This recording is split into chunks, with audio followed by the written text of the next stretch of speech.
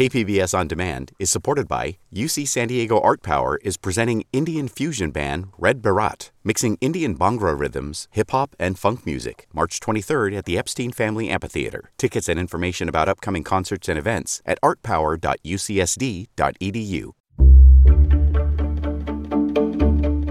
Good morning.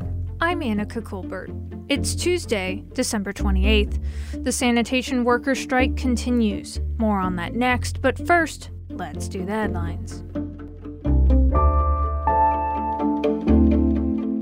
Authorities have confirmed this morning that a small airplane that crashed last night in a neighborhood near El Cajon was carrying 4 people, and no survivors from the plane have been found. At least one home has been damaged. The crash was reported just after 7 o'clock last night near the 1200 block of Pepper Drive and North Mollison Avenue. The area is a few miles east of Gillespie Field Airport, where the plane was scheduled to land. The crash also took down an unknown amount of power lines. San Diego Gas and Electric reported that 350 customers in the El Cajon area were without power. The Federal Aviation Administration and the National Transportation Safety Board will be handling the investigation. Coronavirus cases have been increasing since the Christmas holiday, and some say it's the beginning of another surge. Scripps CEO Chris Van Gorder says modeling shows hospitalizations peaking in January, and he says their system will be stretched. Every hospital has staffing shortages right now. There's a huge amount of burnout, fatigue, that our people have been fighting COVID every day for the last 2 years. He says the majority of the hospitalizations and deaths that they're seeing are in the unvaccinated. Meanwhile, San Diego County officials reported more than 2,600 COVID-19 cases on Sunday, more than 1,200 cases on Saturday, and more than 1,600 for last Friday. The number of people hospitalized with COVID-19 increased from 355 to 404 on Sunday, according to the county. From KPBS, you're listening to San Diego News Now. Stay with me for more of the local news you need. KPBS On Demand is supported by UC San Diego Osher Lifelong Learning Institute, hosting an open house to learn about the upcoming classes and seminars, member benefits, and meet the volunteer leadership team. Saturday, March 30th. Registration at extendedstudies.ucsd.edu/OLLI.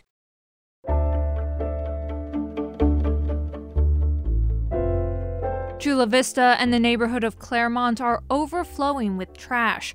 KPBS reporter Alexandra Rangel says that's because sanitation workers were still on strike on Monday. In bright yellow jackets, with picket signs in hand, Republic Services workers in Chula Vista continued day 12 of their strike, demanding Republic Services to bargain in good faith with Teamsters Local 542. That union represents more than 200 Republic Services workers across the county that are asking for a fair contract. To me, it was very disrespectful. It was kind of a slap in the face. Donnie Castillo has been a driver with the company for 5 years. He says Republic Services and the union sat at the table on Christmas Eve, but the Christmas miracle they were hoping for didn't come through. Yeah, it's not moving anywhere. But hey, we're going to be here until we have a fair contract on the table that we believe is fair for us. Since workers went on strike on December 17th, residents and business owners who rely on trash pickup have been out of luck. Some neighborhoods are starting to see their garbage pile up. The trash is overflowing. Ricardo Ochoa says the overflowing trash at his apartment complex is unsanitary. But despite his frustration, he and his son held picket signs and marched in solidarity with the sanitation workers. They're putting their job on the line at a time when they should be home with families, that they're out here. The driver Castillo says Republic Services brought some outside help while contract negotiations continue. Right now, they are bringing in other workers from other parts of the country, other states. In a statement to customers, Republic Services apologized for the inconvenience and gave residents the option to take their trash to the landfill. And that was reporting from KPBS's Alexandra Rangel. In a statement, Republic Services says they're ready to go back to the bargaining table immediately and that they pay drivers a fair wage that's in line with the local market.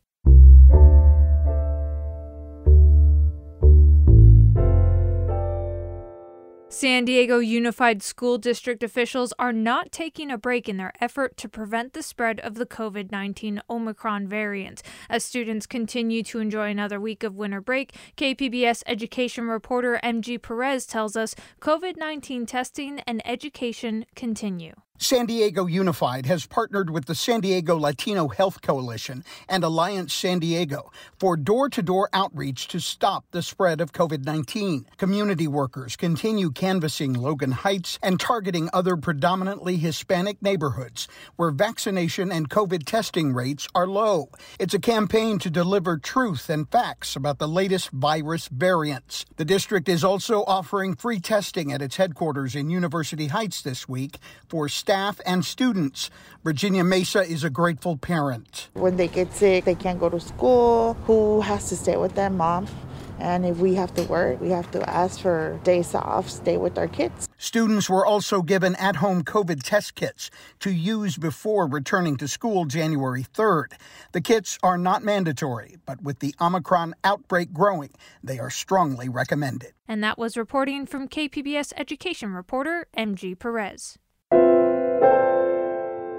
The Naval Hospital in San Diego is helping a civilian hospital in New Mexico that's overwhelmed by COVID-19 patients. KPBS military reporter Steve Walsh says it comes as more deadlines approach for troops to become vaccinated. Starting in early December, the Navy Medicine Readiness and Training Command in San Diego sent a team of 20 to a hospital in New Mexico. President Biden announced another 1,000 service members would be called up to help overburdened civilian hospitals around the country. This comes as the military continues to respond to COVID-19 within its ranks. A Marine spokesman said that as of this week, 169 Marines have been kicked out of the Corps for refusing the vaccine. Neither the Marines nor the Navy have granted religious exemptions. The Marines have already formally rejected most of the 3,100 who applied. The deadline has already passed for all active duty troops to be vaccinated. The next deadline will be at the end of the year for the Navy and Marine Reserves and the Air National Guard.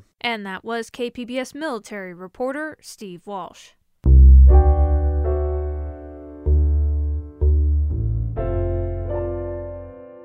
Attorneys suing over water or sewer rate increases will be racing the clock starting in the new year. Cap Radio's Mike Haggerty talked to one of the attorneys who helped the California State Legislature draft a new law limiting the amount of time for lawsuits. Almost 100 public agencies supported the bill, setting a 120-day limit on how long attorneys have to sue after a rate increase.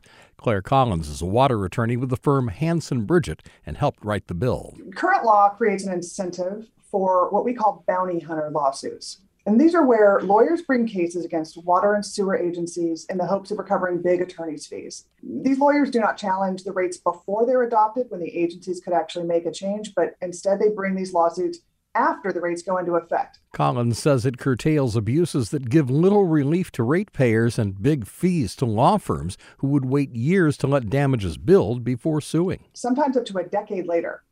And these lawsuits, if they're successful, result in mere pennies to the ratepayers, but the lawyers get millions. So the big insult of all that, too, is that the ratepayers ultimately have to pay those attorney's fees. The 120-day limit on filing a suit will be spelled out to customers in notices of rate hikes. Those by law have to be sent to ratepayers at least 45 days before a rate increase takes effect. And that was Cap Radio's Mike Haggerty. Coming up, some recent data from the U.S. Department of Commerce's Bureau of Economic Analysis found that personal income in San Diego rose at a record rate in 2020. We'll have more on that next, just after the break.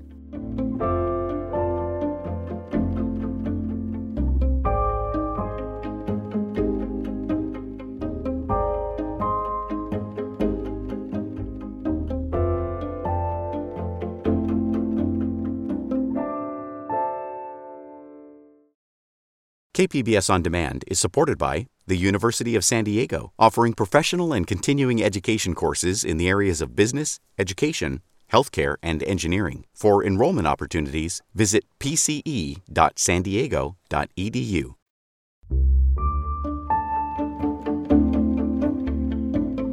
Not too long ago, the U.S. Department of Commerce's Bureau of Economic Analysis found that personal income in San Diego rose at a record rate in 2020. It marked it the biggest annual increase for the San Diego metro area since the Bureau began keeping track more than 10 years ago.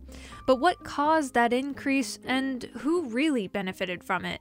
Philip Molnar is a business reporter for the San Diego Union Tribune who's been covering the story. He spoke with KPBS Midday Edition host Maureen Cavanaugh. Let's start out with the statistics. How much did San Diegans' personal income increase in 2020, and how does that compare with the rest of California and the country?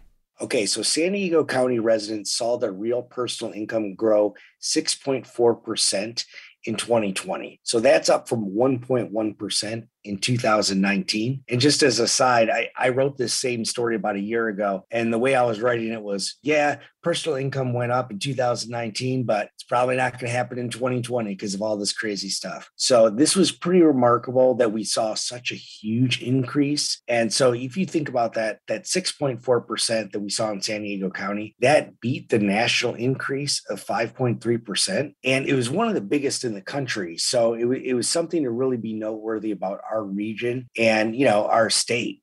And the biggest personal income came from an unlikely place. Oh my God, yeah. So when I looked at all the metro areas, all 380 or so of them, the one that popped up at the very top was El Centro in Imperial Valley, So that was kind of funny to me. And it kind of shows this personal income growth. It was sort of across the board. You had two things going on. The first thing was places that had sort of high-paying jobs like San Diego, where it had a lot of people that could work from home. But there was a lot of people in poor areas with less job growth, all that kind of stuff, that were really benefiting from these enhanced unemployment programs, stimulus checks, and they started at such a low level that their personal income really grew in 2020. And El Centro is a perfect example. How much did that increase overall per capita income in San Diego?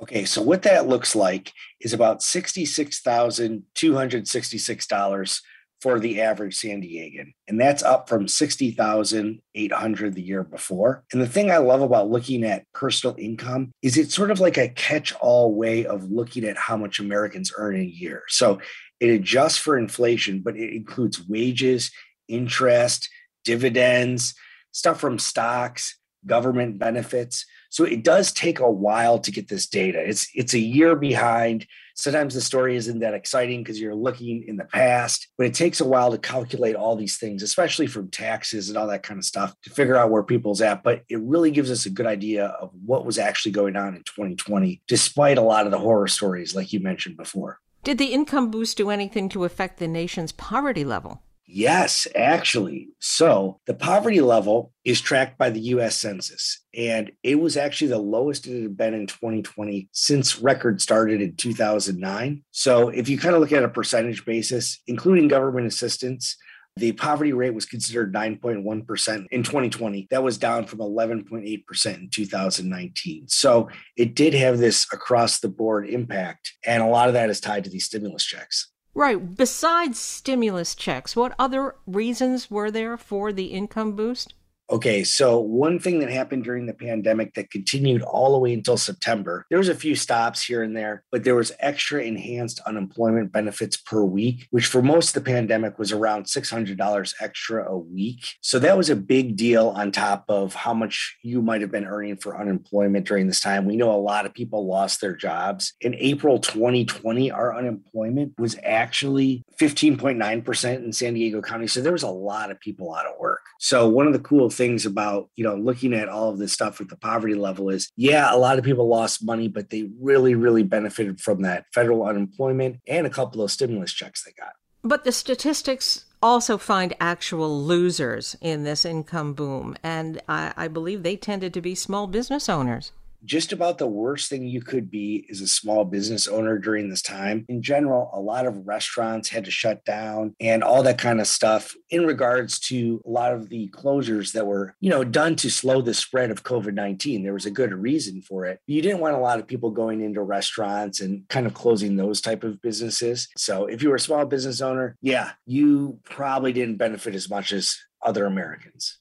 So as you pointed out, these government statistics are for the year 2020. What challenges did we face this year and perhaps next year that may slow down this income boom? Well, the biggest thing in 2021, the numbers I'm sure will show, is these personal income numbers are adjusted for inflation. So we saw inflation go quite high this year throughout the United States. So I'm assuming whatever the personal income gains that were gathered during 2021 will be muted compared to this year when you factor in inflation. However, there's a few things to keep in mind that affected 2020 that continued on in 2021. One of the biggest ones was enhanced unemployment lasted to about September. One of the other things was student loan interest payments were paused. So that gave a lot of people time to build up their savings or maybe get ahead on those payments that weren't gathering interest. And we still got a stimulus check one time in 2021 under the Biden administration. So a lot of these things that pumped money into the economy in 2020 continued in 2021. And that was Philip Molnar, a business reporter for the San Diego Union Tribune. He was speaking with KPBS Midday Edition host Maureen Cavanaugh.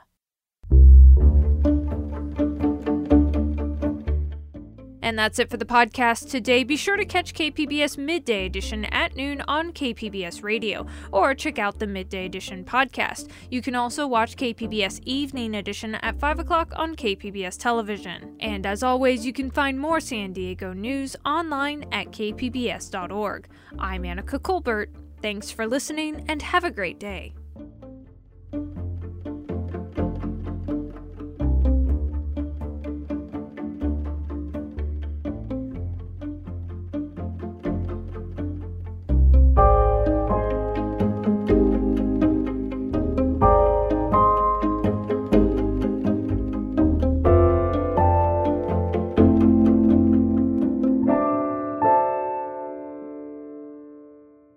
KPBS On Demand is supported by the San Diego County Toyota dealers, whose commitment to customers extends to giving back to the community and who are proud to support the City of San Diego lifeguards with their important role of keeping our beaches safe. Toyota, let's go places.